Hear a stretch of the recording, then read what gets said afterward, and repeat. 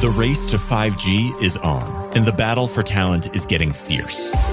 Welcome to 5G Talent Talk with Carrie Charles, a podcast dedicated to helping you face the future workforce head on.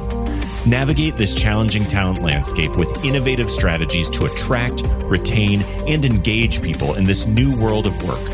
Only here on 5G Talent Talk with Carrie Charles, CEO of Broadstaff Talent Solutions.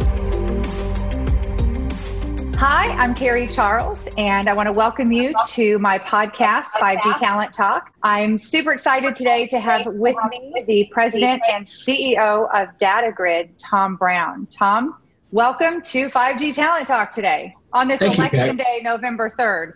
Thank you. What an exciting day today. I really appreciate you taking a few minutes of your day to have me on. And if I could, let me just share with your audience who Datagryd is. Datagryd is the single largest data center in New York City. And I'm sure we'll talk a little bit about what's happening in New York City because it's an epicenter in a lot of different ways. But as I said, we have the single largest data center encompassing 120,000 square feet in the iconic 60 Hudson Street. Everybody recognizes that address, 60 Hudson Street. So we've been at this since 2011. I joined in 2018 as president and CEO to really focus on our next evolution of growth. And there's really two things that I think is really important. At 60 Hudson Street, there is no meet-me room per se that is sanctioned by the building. You have a number of meet-me areas, and we've been able to mitigate the cross-connect burden that exists in our marketplace today. There's also another something that's very, very compelling is our ability to provide dense power applications. With the emergence of the edge POPs, with heavy, dense power requirements, we have a 15 megawatt power infrastructure fed diversely from the utility in New York City. So it's rather compelling for the folks, whether it's gaming, cloud, traditional service providers, large enterprises, government agencies. It's very, very broad. We're now speaking to the wireless, right? Where wireless meets wireline. So I know that you're involved in NEDOS, and that's the whole message behind that as well. So really, really excited about what's taking place, and really, really excited about, listen, our whole world turned upside down 8 months ago, and a good thing we're in this space because we have seen tremendous opportunities come into our pipeline that we probably wouldn't otherwise seen as a result of this. So yeah, let's talk about that, Tom. So, how has business been in 2020 with COVID? Has it affected you in a positive way, negative way? What about hiring? So we just completed, let me tell you, we have 2 floors, one of which is the 5th floor, Carrie, that is 60,000 square feet that we did a wholesale deal with then Telex, now DRT. And when I joined, we pivoted, and I thought that was really critical to do so because the requirements of our customers did not dictate large parcels of space. So we are now focused on a minimum requirement of 50 kW. We're not in the transactional business of the half a rack or rack, but really customized solutions for an edge deployment all the way up, including multiple megawatts. And I say that because within our funnel and within this time frame, we have seen opportunities of that magnitude. So the business, Carrie, has, as I said earlier, we're seeing opportunities that would otherwise be a 2021, maybe even pushed out a bit later than that, moved up.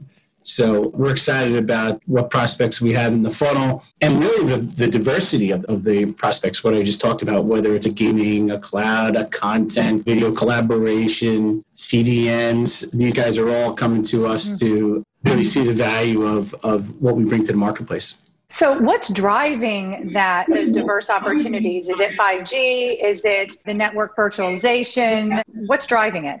I think when you think about what's actually happened, right, overnight, right, and we all talk about it, we can't wait to go back to a conference and meet in person. I'd love to be sitting in front of you, Carrie, and having this conversation, right, because we're so accustomed to doing that. But literally overnight, we had to change what we were doing. So I think, in my opinion, based on what we've seen, right, if you take a look at all the hyperscalers, use one example, AWS, they fortified their network and their growth within that 3-month, 4-month period.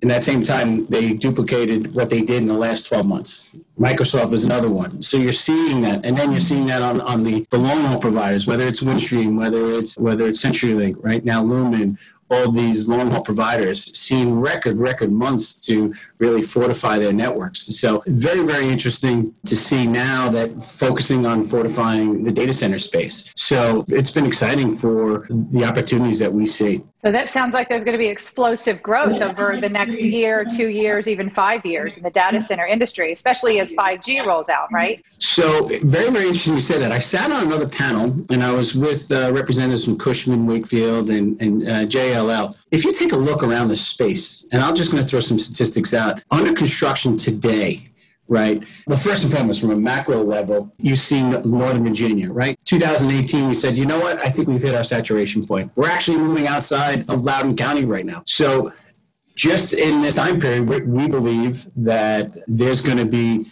from 18 to now 20, and then through 22, they're going to see doubling that space just in Northern Virginia alone. So it's startling. If you look at construction, what's under construction today, out in Silicon Valley, 189 megawatts, Chicago, 137 megawatts. It's just startling the amount of construction is underway in the data center space. And then from the metro, if you look at Phoenix, if you look at Dallas, you look at New York, it's still continuing to expand. So when we thought that there was saturation, there really isn't. And think about where we were 7 months ago, where we were talking about all in about 5G. In my opinion, 5G almost took a back seat because we had to make sure that we were doing what we needed to do just to have this very video conference we're on this morning, right? To make sure. Look at Zoom, went from 30 million simultaneous calls at once to 300 million overnight, and it was the Zoom boom. So they doubled their space within 60 Hudson Street. So it's startling, but it's not temporary. It's here to stay. So I think 5G is going to have another larger impact on that. So we're excited about what the future holds. Yeah, so am I. Tell me a little bit more about edge pops. We talked about it previously before the show. So what does that mean? What's the purpose? So an edge pop, right? There's varying different definitions, right? Almost to the point where it's almost commercial in a sense that it's, hey, we're an edge pop. You're an edge pop. Well, what does an edge pop mean? Well, really, edge means where the application meets the network, right? So if you think about, and whether it's tier 2, tier 3 markets, right? If you think about New York City and you think about an aggregation point, you think about 60 Hudson Street, Carrie, where we have over 300 service providers, and when you have 4 million eyeballs that sit right outside in the island of Manhattan, I will tell you that folks vacated the city, so maybe it's 3.5 million eyeballs that sit outside the city of New York. The aggregation point of 60 Hudson Street is key. So we design solutions for our customers that are specifically to meet their needs, whether it's a density from a power perspective. Let me just really talk a bit about power. Just over the last few years, and even during this pandemic, we've seen requirements that are typically 3 to 5 kW per footprint. Carry are now 7 to 10. And the way in which we designed it, and I tip my cap to my colleague Art Belherdy, who designed this and had the foresight to see this, is we have the ability to provide really dense power applications in a very condensed small space. So compute power has gotten greater, but the size of the space is not necessarily need to be that large. So these edge pops are typically between 50 kW and 200 kW. We don't really believe that they're going to go beyond that size unless it's more of a wholesale model. Okay. So you mentioned that people are exiting New York City. Let's talk a little bit about what's happening in New York City. I know that, people are moving here to Tampa. I mean, sight unseen, they don't even need to see the house. What's that going to mean to your industry and your, in New York?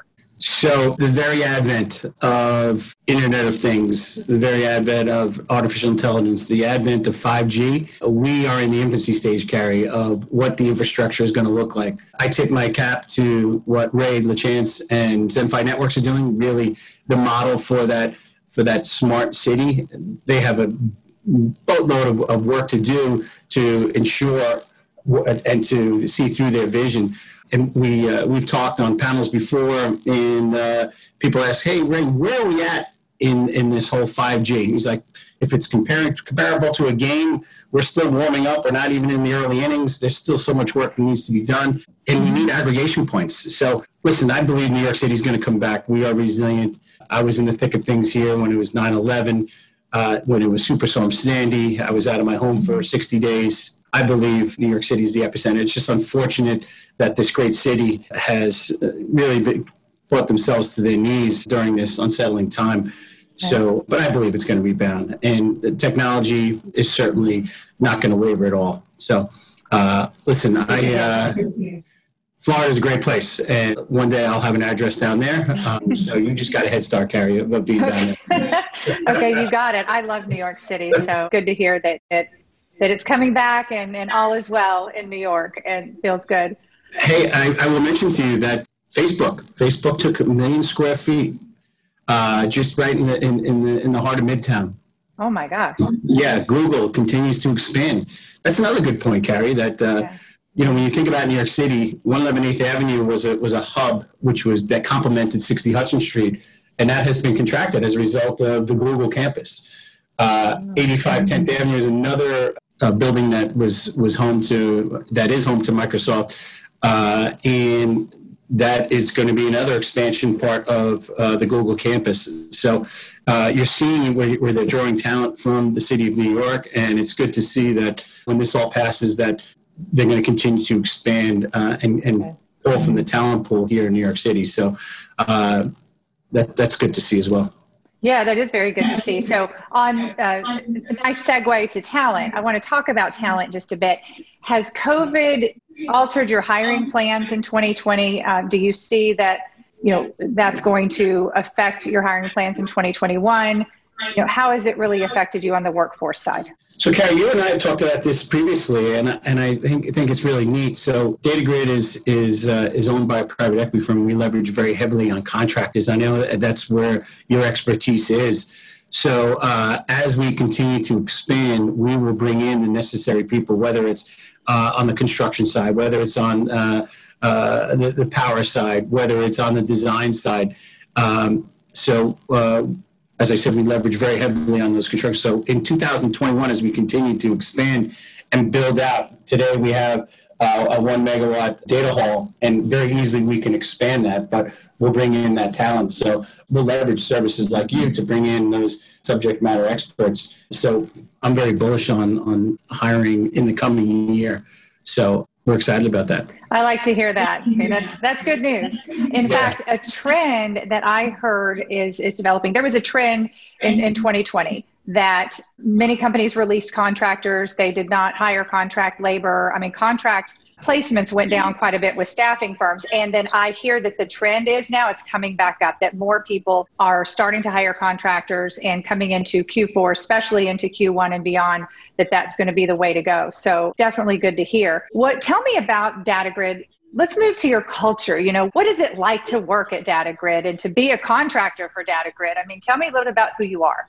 So, Carrie, when we bring on a contractor, we bring them on as if they are part of our team. They are part of our team. So we don't segregate them and say, oh, you're just a contractor. You understand what we need to do to meet and exceed the expectations of our customers. And that's really, really important when we qualify a particular candidate, is saying, listen, you need to meet and exceed the expectations. One of the differentiators between Datagryd and another option that people might have, even our own very building, is that you are able to make a difference, exceed the expectations of your customers, and be in a position to have a seat at the table. And what I mean by that is collaborating and making sure that the design in which a client is looking to have is that, hey, maybe there's another way of doing it better. The people we hire are not just, these folks have been able to design before and are subject matter experts. So they are a part of our team. Email, a Datagryd business card, they're part of our team. So That's really, really important to integrate them in as quickly as possible and be able to be empowered to not only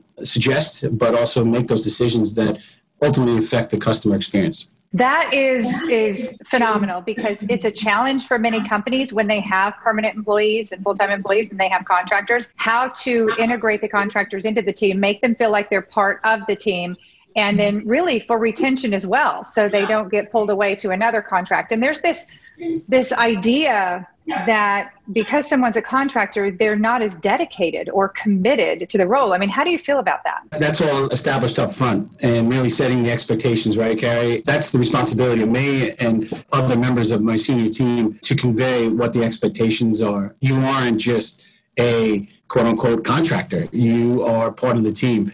And that's really, really important. I'll give you an example. We have a contractor that heads up our construction, and he's been with us for now 5 years. So would you call that person an employee? I do, but contractually and how the agreement we have with this individual, he's a contractor.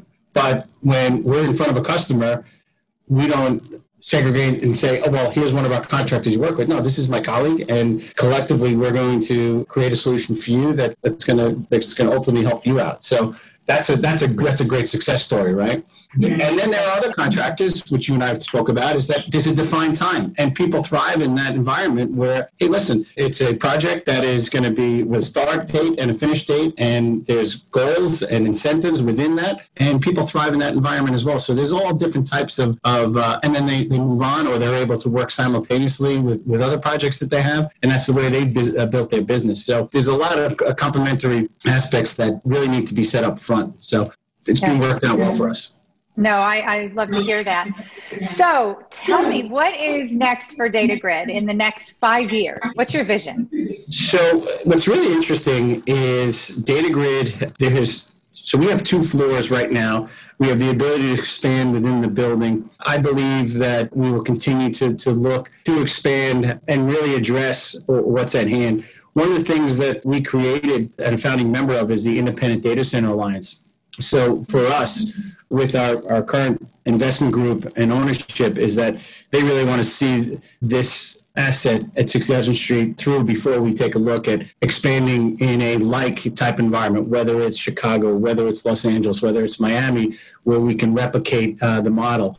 So currently right now, I've been leveraging my participation in the Independent Data Center Alliance that are like data centers, geographically diverse, provide a solution, a global solution for our customers.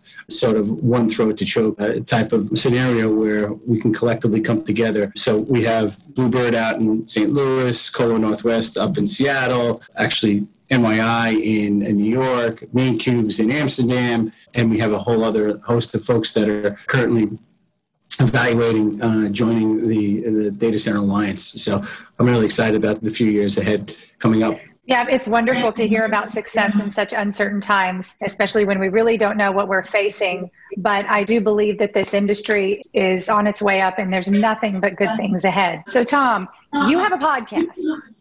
Tell us about your podcast. What's the name of it? Where can we find it? Where can we listen to it? I know it's really good. You're a great host. Thank you, Carrie. I appreciate that. And thank you for allowing me to bring up. We are the Interconnect Hub.